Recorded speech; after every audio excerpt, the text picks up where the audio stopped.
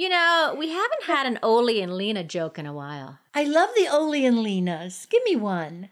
Ole and Lena went to the hospital so Lena could give birth to their first baby. So Ole waited in the lobby. The doctor came out to inform him that he had some good news and some bad news. Uh-oh.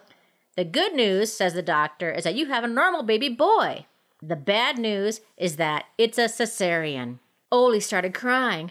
Well, I'm glad it's a healthy baby, but I was kind of hoping it would be a Norwegian. Hi, I'm Christy. And I'm Edith. We're backyard gardeners from Colorado. And neighbors. And friends. These days, gardening has gotten very popular. And we've noticed more and more people picking our brains for tips and troubleshooting about gardening. We're not experts. We just learned a lot about gardening from the mistakes we made along the way. So welcome to Upside Down Tulips, a fun podcast that celebrates gardening gone wrong. Upside Down Tulips.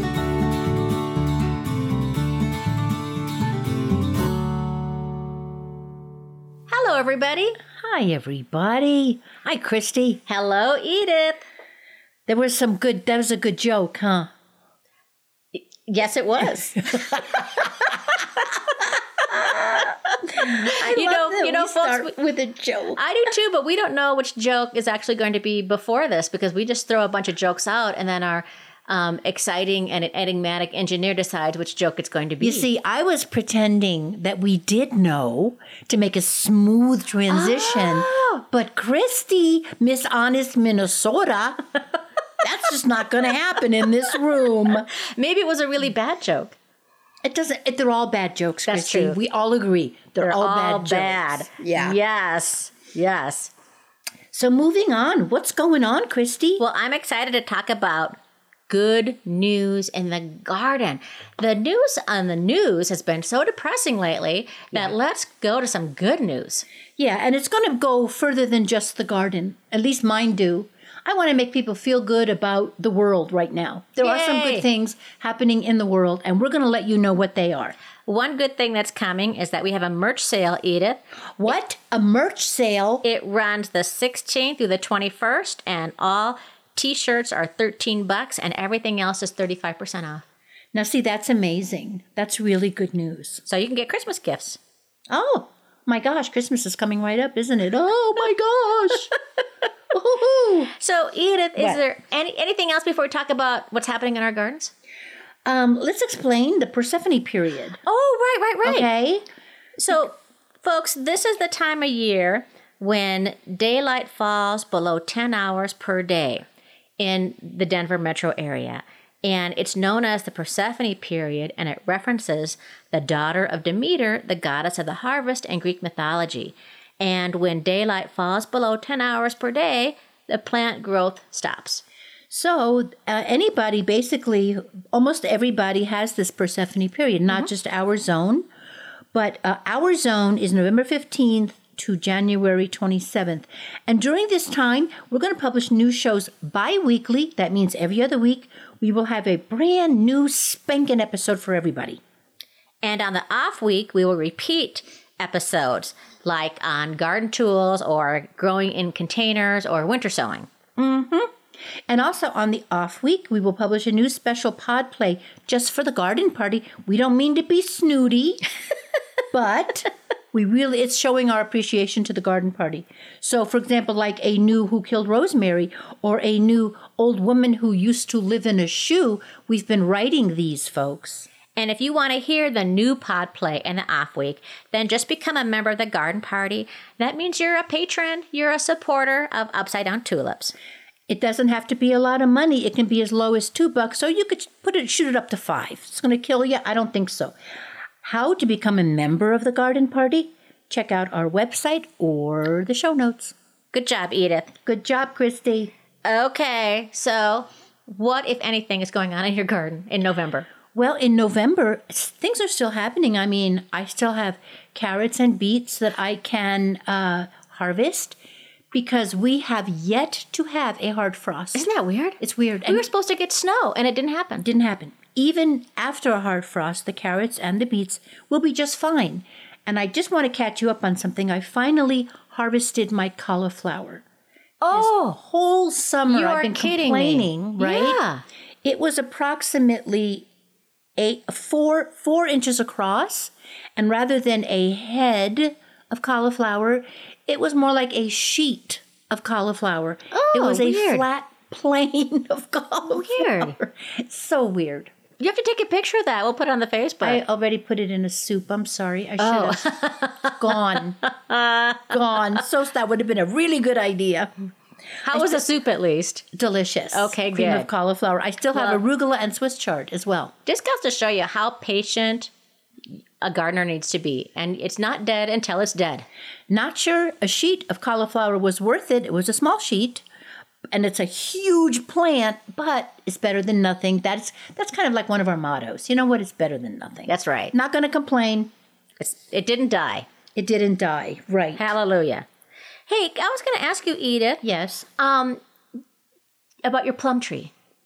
Well, Because all I remember is that one day you came over and borrowed my chainsaw. yes, I did. I don't think that... And I didn't use it for nefarious reasons. I did use it to take down my plum tree.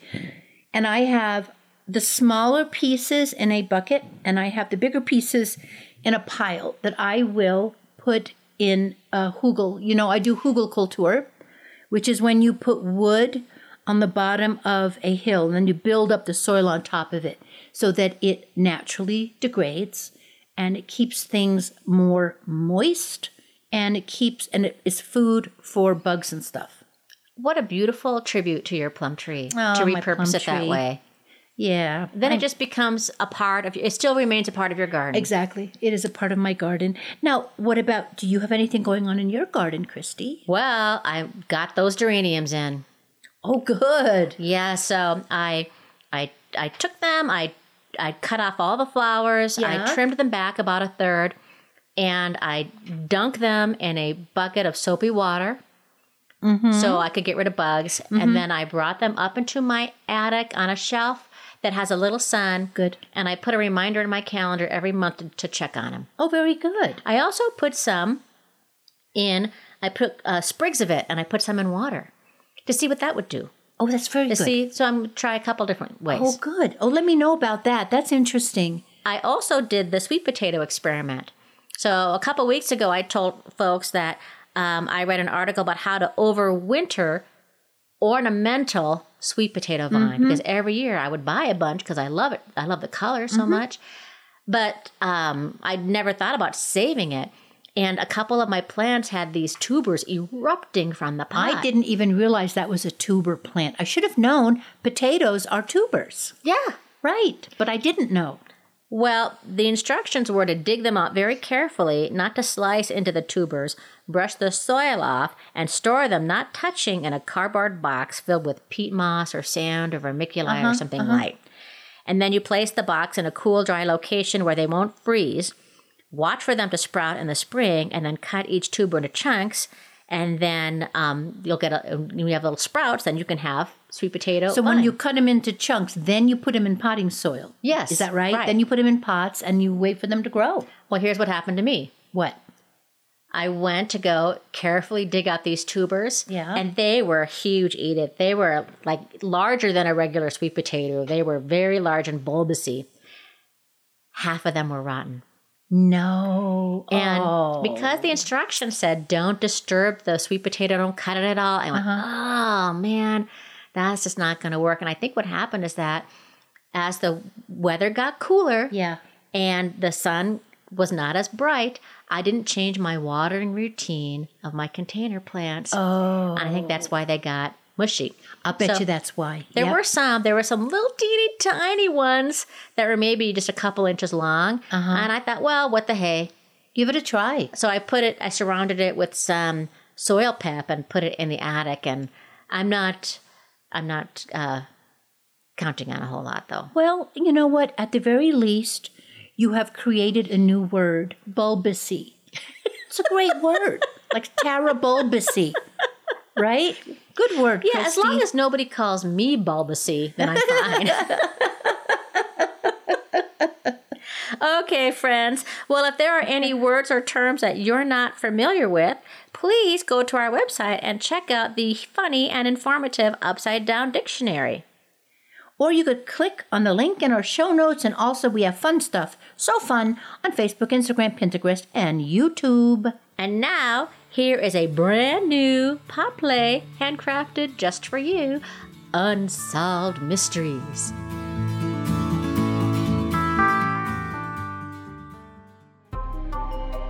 Hello, this is Roberta Stack. Welcome to Unsolved Garden Mysteries. It's a quiet neighborhood. It was a normal day in the late summer, early autumn garden.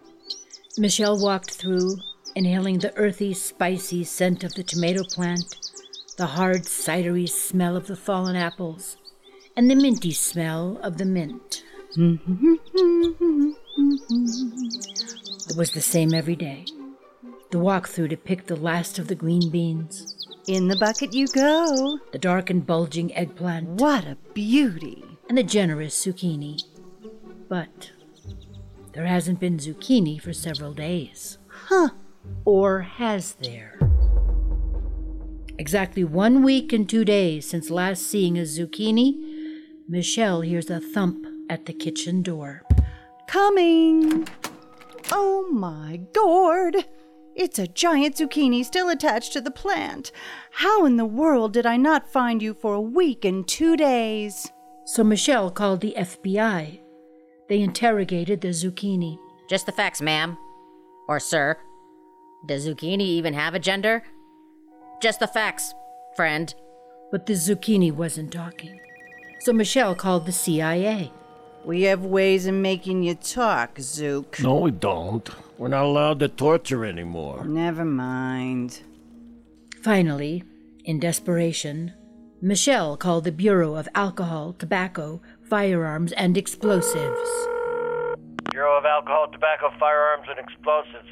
I have a problem with the biggest zucchini I have ever seen, and I never even saw it as it was growing. Could it be used as a weapon? Absolutely. Is it an explosive? I think it could explode. Does the government tax it? No. Sorry, not in our jurisdiction. So the mystery, faced by so many gardeners for so many generations, remains. How does a zucchini grow the length of half a football field completely unseen? If you have any clues, please let us know at upsidedowntulips.com. We appreciate it. I just want to give a shout out to my friend Michelle, who actually inspired that thing about zucchini. I think, Christy, that we all have that in common as gardeners.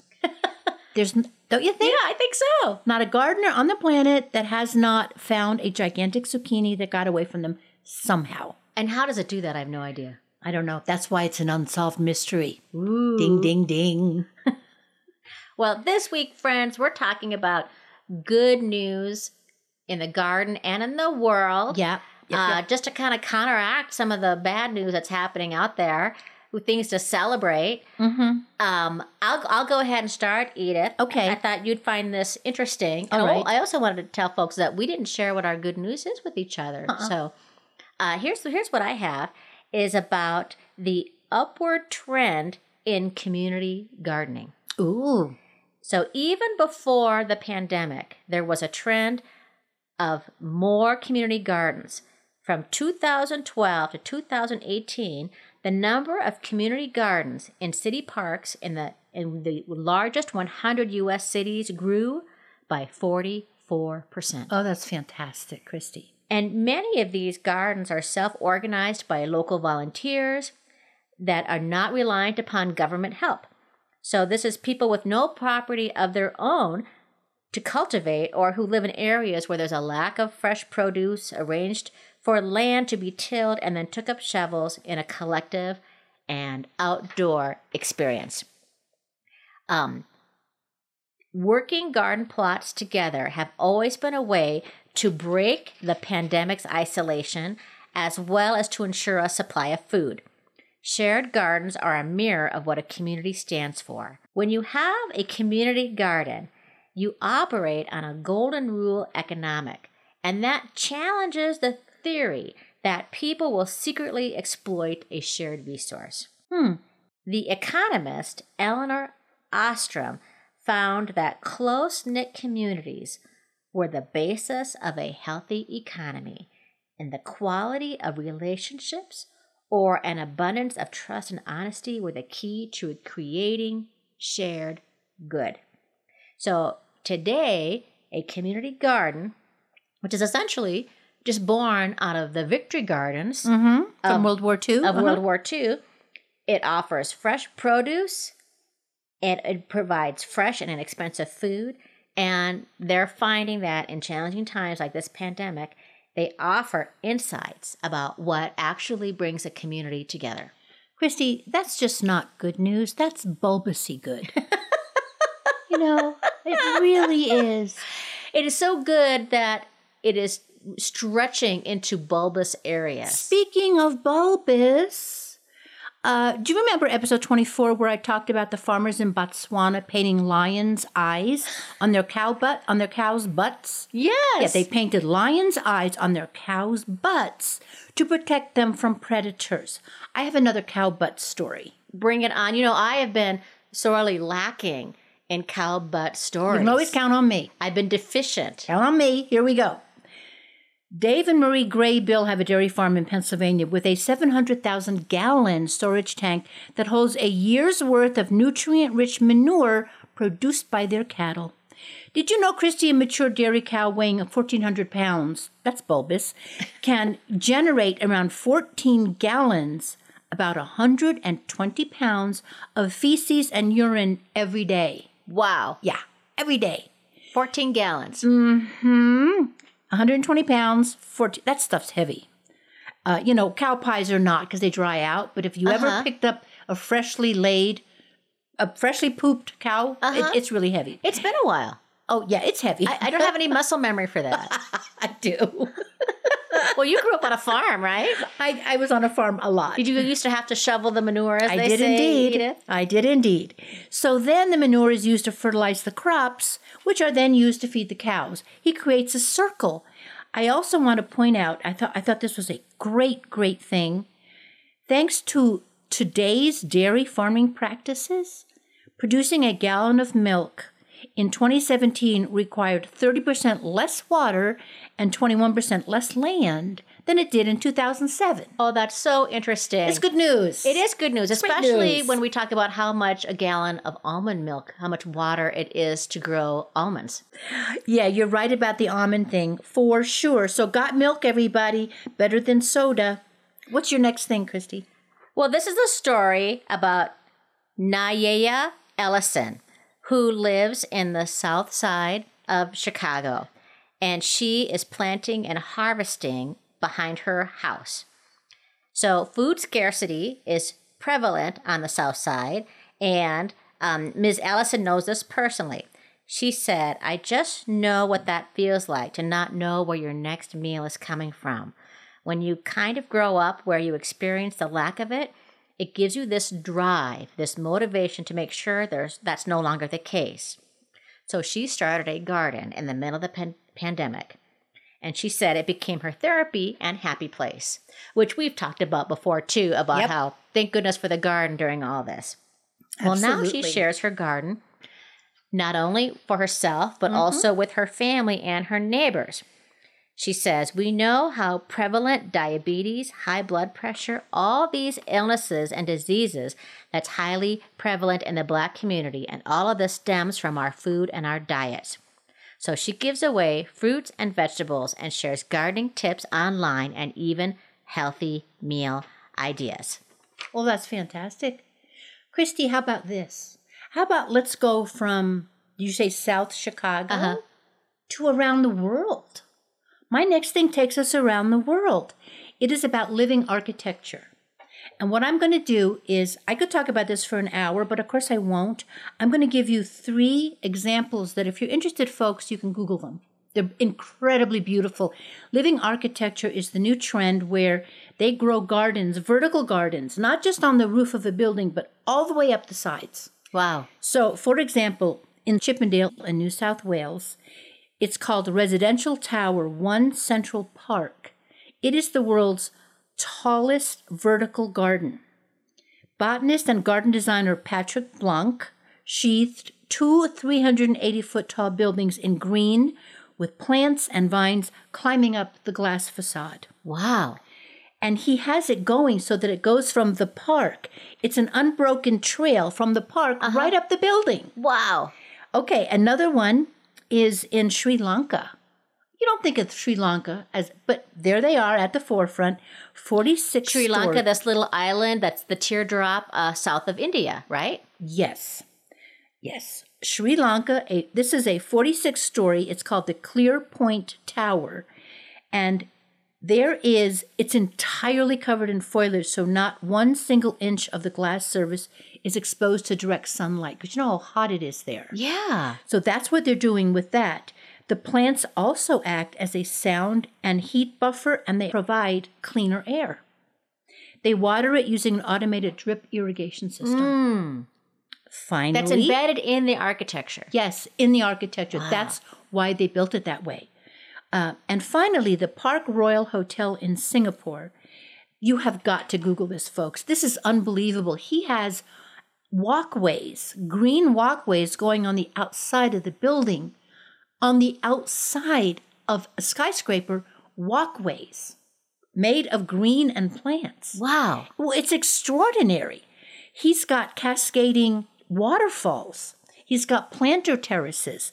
So if you're interested in that kind of thing, folks, Google that. The Park Royal Hotel in Singapore. Well, just a couple weeks ago, we were complaining that we didn't have enough windows to put our houseplants in. Right. Let's put them outside our house, Christy. What Right. a great idea. And there's some people that they get kind of addicted to plants, This could be a dangerous building for some people. Because Yes, they would yeah. so I guess it many could, but plants. I mean, what a wonderful Oh, I thing that's would love happening. that. It's a wonderful thing that's happening. Are they growing? Are they growing crops too, or is it just Well, so far I've heard just that pothos and spider plants? Yeah. I've heard that they can do all of them, but mostly I think that they are concerned with vines and things to cover large spaces. Well, it makes sense to me because I have vines on my house. There you go. So I have trumpet There you vine go. on my house, and I think it keeps my house very cool in the summer. And the other thing I was going to ask about these living architectures, like what about animals and birds and bugs? And yes. because I have birds that will nest in my vines. Butterflies and birds. So you're creating a home rather than just taking away, and making something urban. You are bringing farming into the I love into that. the heart of the urban. Well, let me share something else then for you about urban gardening. And this is from the New York Times. And they did an interview with Ron Finley. And he calls himself a guerrilla gardener. Uh-oh. And he says, I built a garden in my swimming pool.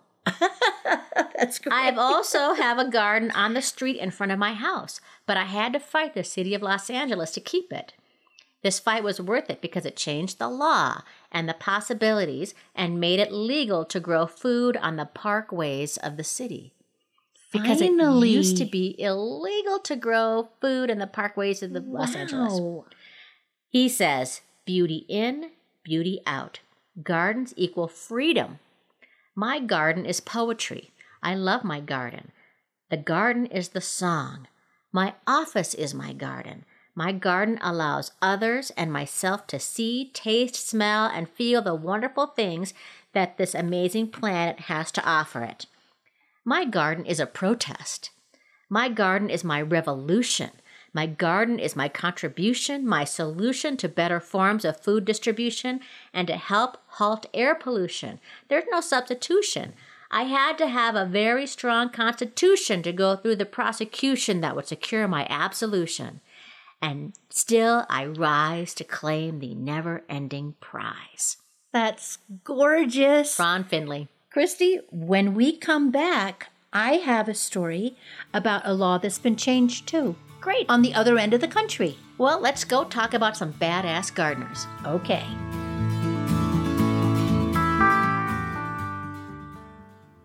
From sea to shining sea, in the deep south On the plains, in the foothills, and in the great Northwest, there's a new presence in town.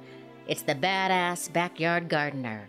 With a trowel on their hip, a hoe under their arm, and a bag of mulch strapped to their saddle, they're ready to plant, weed, and harvest. Come what may, they're ready for anything. Like a badass boss. A freeze, Mother Nature? Isn't it a little early? Never mind. I've got floating row covers, hot rocks, and sheets for tents. I will save my garden, so go ahead. Make my day. Like a quarterback. Okay, everybody, fertilize the 20-yard line and line up defense. Bring out the poop tea dispensers. Omaha. Like a sheriff dispensing frontier justice. I'm sorry, but there's not room enough for 2 big boys in this tomato town. One of you has to move out. And you, cutworm and slug, you just get out of town. We don't like your kind round here. If you don't go, I've got cardboard toilet paper roll for you, cutworm, and a saucer of old beer for the slug. And at least he'll die happy. Like a maverick. I see you, Beetle, eating my nasturtiums. Meet the water bucket, Beetle. I'd hang you, but I don't have a rope that small, and you don't have a neck. Like a life coach. I'm gonna mulch ya, water ya, weed ya, and spray those aphids away. Come on, little broccolini. The future is yours. And you, arugula, you gotta stay hydrated. You wilty. Here. A lawn chair over you so you get some shade and live a nice, long, healthy life. We see you, backyard gardeners, front yard gardeners, farmers, gardeners who use community gardens, gardeners who keep containers on their porch. All respect and love, gardeners. Keep on growing something. Shall we go on, Christy? Love that voice. Shall we? Okay. Let's talk about more badass gardening. Yeah, boy, we've got a country full of badass gardeners. We have a badass state, the state of Maine. Now, every state in this country just had elections. And the state of Maine passed from 61% to 40%. Well, that doesn't add up, right? I was trying to avoid the little fractions. Let me from Hey, 60. you know what? We're not a math gardening. We're not a math gardening. Thank you. podcast. You're It's so not. right. All right. If friends, if you want a math podcast, go listen to that. Yeah. That's not what this is. No one was there with a pen adding it up. But anyway, they passed on their ballot a measure that says that Mainers have the right to save and exchange seeds, and they have the right to grow, raise, harvest, produce, and consume their own food. Here is the exact language. Quote, all individuals have a natural, inherent, and unalienable right to food, including the right to save and exchange seeds, and the right to grow, raise, etc., food of their own choosing for their own nourishment, sustenance, bodily health, and well-being. That's amazing. The guy who sponsored it, State Representative William Falkenham, listen to this. He says, will Monsanto own all the seeds? And will we have gotten so far from our roots we won't even have natural seeds anymore? Will people even be allowed to grow gardens, or will gardening become a luxury reserved for the rich? Well, that is so interesting because sometimes people view gardening as a habit for rich white people. Yeah, and it's not. It was never that. An expensive hobby. And it doesn't need to be. And good for you, state of Maine. I'm surprised that needed to be voted on, that it wasn't just already known and a given that being given and being a known is not putting it in law. You know what I wonder, Christy? I wonder with this law, if, for example, like here we are, I live in a little bungalow. If on either side of me, they decided to build a high-rise apartment or those 3 stories, I would not get enough light to have a garden. Would this give me the right to have a garden and to them not block my sunlight? Oh, that's a really good question. We need to follow this because this is really and is interesting. Is Maine the first state that has done this? Yes, they're the first state. They're the first state that had a food sustenance law. They are way, way ahead of everybody else in that cold little state there. And I also never knew that you call people from Maine Mainers. No, I didn't either. What did you call them? Mennonites. Mennonites from Mennonites. But he's paying attention. The state That is representative just- Falkenheim, he knows what Monsanto is doing. Right, Most because people don't. they were copywriting seeds. They still are. You're not allowed to use their Right, seeds. and what's the snowball effect? Like, it could be in some states, like when we share seeds with people, we share seeds back and forth, that Yes. could be against the law. It could be. You have to put it in law. You have to put it in writing. Good for you, Maine. Thank you. That's awesome. Okay. Your And turn. our friends who and we have listeners from Maine, write in and tell us about Yeah. how that's affecting your community. We want to know about that. Yeah, I'd love to hear more about that. That's fascinating. Okay. Here is a story from the suburbs of Atlanta. This is about Nydia Liberato, and she didn't plan on sharing her garden. She's 34 years old, and she purchased a home in Lilburn, which is in the suburbs of Atlanta, and her yard was an eyesore. She said it was wild, an absolute jungle, underdeveloped with poison ivy, English ivy, weeds everywhere. But today, behind the tree stumps covered in moss and ferns are pathways lined with glass bottles leading to banana trees and a fire pit. She has 8 chairs and a sign that reads, Future Community Sitting Garden. Oh my gosh. And she welcomes neighbors to sit and enjoy the view. In the background, she has a vegetable garden and fruit trees and a chicken coop and some rabbits and a pond and frogs and fish and a reading corner with books and a greenhouse. Oh, wow. She said, people have beautiful gardens in the back, and I was just like, what if I turned this into a beautiful garden and made it clear that others could walk on? I just want to gift it to anyone in the neighborhood. Just come. This is yours too. Nearly all the plants and items in her community sitting garden are donated. It is set to open in spring of 2022. It has been enthusiastically welcomed by the neighbors who have donated hundreds of glass bottles and plants and water hoses and time. And she calls her garden the Asilo, which means asylum in Spanish. And she says it's helped her meet all her neighbors and have normal social interactions in a safe way during the pandemic. Oh, that's just one of the best things I've ever heard. A sitting garden A open sitting to her whole garden open community. to everybody. Talk about, wow. That's better than calling the cops on your neighbors, huh? Right. Well, I should say there's one little aspect to it that she's waiting on, which is that there were some neighbors that weren't taken too kindly to it. Oh. And so they've got the code enforcement folks on it. Oh, no. And they're having a meeting they had a meeting about it last week, and I don't know the results of it. So she had to make some changes. But she does say, I think all of us were feeling disconnected from each other because of the pandemic. One lady saw my sitting garden and started crying because it restored her faith in humanity. There's so much support around it.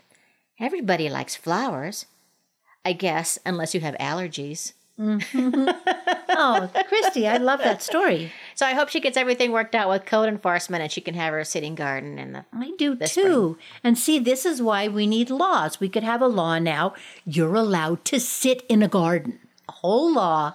You're the legal right. right, and let other people sit in it too. Yes. Well, Christy, and I'm talking to you and all the gardeners out there, and this is the good news that we have created, gardeners. This is about doing carbon sequestration. How do you say that word? Sequestration? Carbon Sequestration. Oh, what is that? That's when you sequester carbon, when you take it out of the air and you put it in the soil where it belongs. Okay. So, that's what carbon credits are about. and stuff like Oh, that. gotcha. Okay. Yes. Okay. So I just want gardeners to know that that is exactly what you're doing. And to do a really good job at it, I have 5 things that you should do that you're probably already doing. Avoid tilling.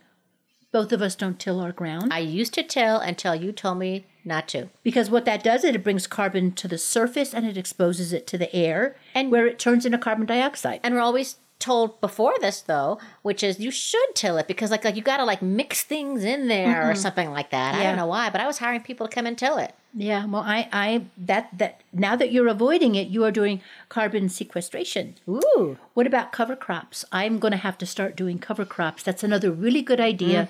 It's anti-erosion, and that's for the vegetable garden, right, Edith? And so Yes, you could plant a vegetable garden. a cover crop of like Buckwheat, cereal rye, clover.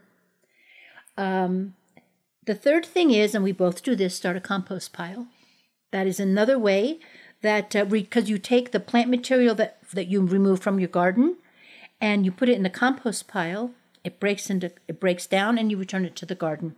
And we have a whole episode about compost piles. I think it was episode 15. I think it might have been. And I'm not a perfect composter. You don't have to be perfect at it. Not at all. Just throw that stuff in a pile. Plant lots of different things, Christy. Diversity in your plant material increases the soil's organic matter. So mix it up. You do this. Mix it up with trees, shrubs, perennials, and edibles. And finally, commit to organic gardening. The use of synthetic fertilizers shuts down soil production of nitrogen and it shuts down carbon storage. So do those 5 things and you are getting carbon credits like crazy. Wow, that's cool. And there's lots of fertilizers that you can get that are organic. Yes, there are. And there's Yes. ways of dealing with pests and bugs that are organic also. See every single episode we've ever done. Everyone, folks. We've been talking about this for a year and a half. Yeah, and just, change one thing. Huh? Or 5. Or 5. You're so tempered, You're like tempered steel. You're good-tempered. Temperance is your middle name. I like to be like tempered chocolate. Tempered chocolate. I'd never heard of that. Oh, that's my other podcast about cooking. That's really bulbousy. That's just so bulbousy I of you. knew you were going to say that. I could see your bulbousy eyes over there. I knew you were going to say that. Christy, I hear footsteps. Uh-oh. Do you know what time it is? What? Mailbag time. Ring, ring. There's the mailman. But it's a very short mailbag this week, so it should be like ring, ring, ring, ring, ring. Or it should be re. This is from Tom C. Thank you for this, Tom. And he says, very bluntly, by the way, don't understand your feelings about candy corn. I love it. And even though it's November, we're talking about candy corn because for the past couple of weeks, you and I were sharing about our dislike for candy corn. And we thought we better talk about this letter. We just got it today. And we didn't want the shelf life of this topic is running out. So we thought we better talk about it now. Unlike the shelf life of candy corn, which is eternity, it never goes bad. The only thing worse than that would be a Twinkie stuffed with candy corn. Okay. Okay. So, Edith, why don't you like candy corn? Because it tastes like crap. Why else? I don't even like the texture. It tastes like you're chewing on old teeth. Or like wax. Waxy teeth. Yes. Yeah. And it's very sweet. So Tom It's super didn't say sweet. Tom loves it though. And Tom, we love that you love it, right? And, I did a little research on candy corn to support She would, Tom. folks. Aren't you sweet? And do you know, Edith, that 52% of people like candy corn? Well. So we are in the minority. Of ages, 58% of Generation X admit they like candy corn. The second is baby boomers with 56% saying they like it. And 49% of Gen Z like candy corn. And 46% of millennials say they like it. So Tom is in the majority. Yeah. And he has got legions of fans of candy corn to back him up. He does. Now, do you know that 29% of Americans admit to nibbling candy corn from the narrow white end first? And And 7% say they start with the wider yellow end, and 65% say they just pop the whole thing in their mouth. Oh my gosh. There's an interviewer with way too much time on his hands. People from the South are 2% more likely than the average American to begin with the wider yellow end, while residents in the Northeast are 4% more likely to enjoy their candy corn in one bite. Well, my goodness, I'm enlightened. Completely enlightened. Have we exhausted the candy corn discussion for the year? Yeah, I think so. Yeah, I think so. That was Okay. very good, Christy. Well, folks, if you want to talk to us about why you like or dislike candy corn, or whether or not you eat it from the yellow end, the white end, pop it in your mouth. Folks, we had a letter of like 5 words, and we just waxed poetic about it. Well, we want to So- hear about everything Yeah. you want to tell us about candy corn. How long have you had candy corn? And Okay, not it doesn't eaten have to be candy corn. It can be anything you want. Yeah, do you, right? you have gardening questions, successes, failures, flops, please write to us at upsidedowntulips@gmail.com. Or at our website at upsidedowntulips.com.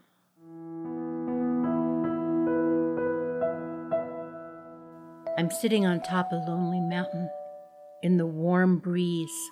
And on the other mountain, I see, it looks like a wise person. I hope that wise person inspires me. Here's this week's inspiration. It's from American journalist Hunter S. Thompson.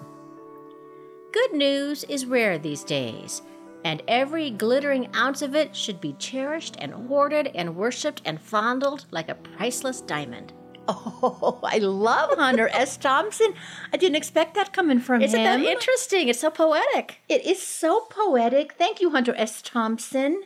And thanks everybody else for listening. This has been another episode of Upside Down Tulips. We are Edith Weiss and Christy Montour Larson. And if you got some laughs and value out of this week's episode, could you do us a favor? Would you please hit that subscribe, like, or follow button wherever you listen to your podcasts? Thanks so much to Denise Gentilini for composing and performing the Upside Down Tulips theme song. Go to denisegentilini.com or find that link at upsidedowntulips.com if you want to hear more of her music. And thank you to our kind and talented friends and actors, Abby Apple Bowes and John Ashton.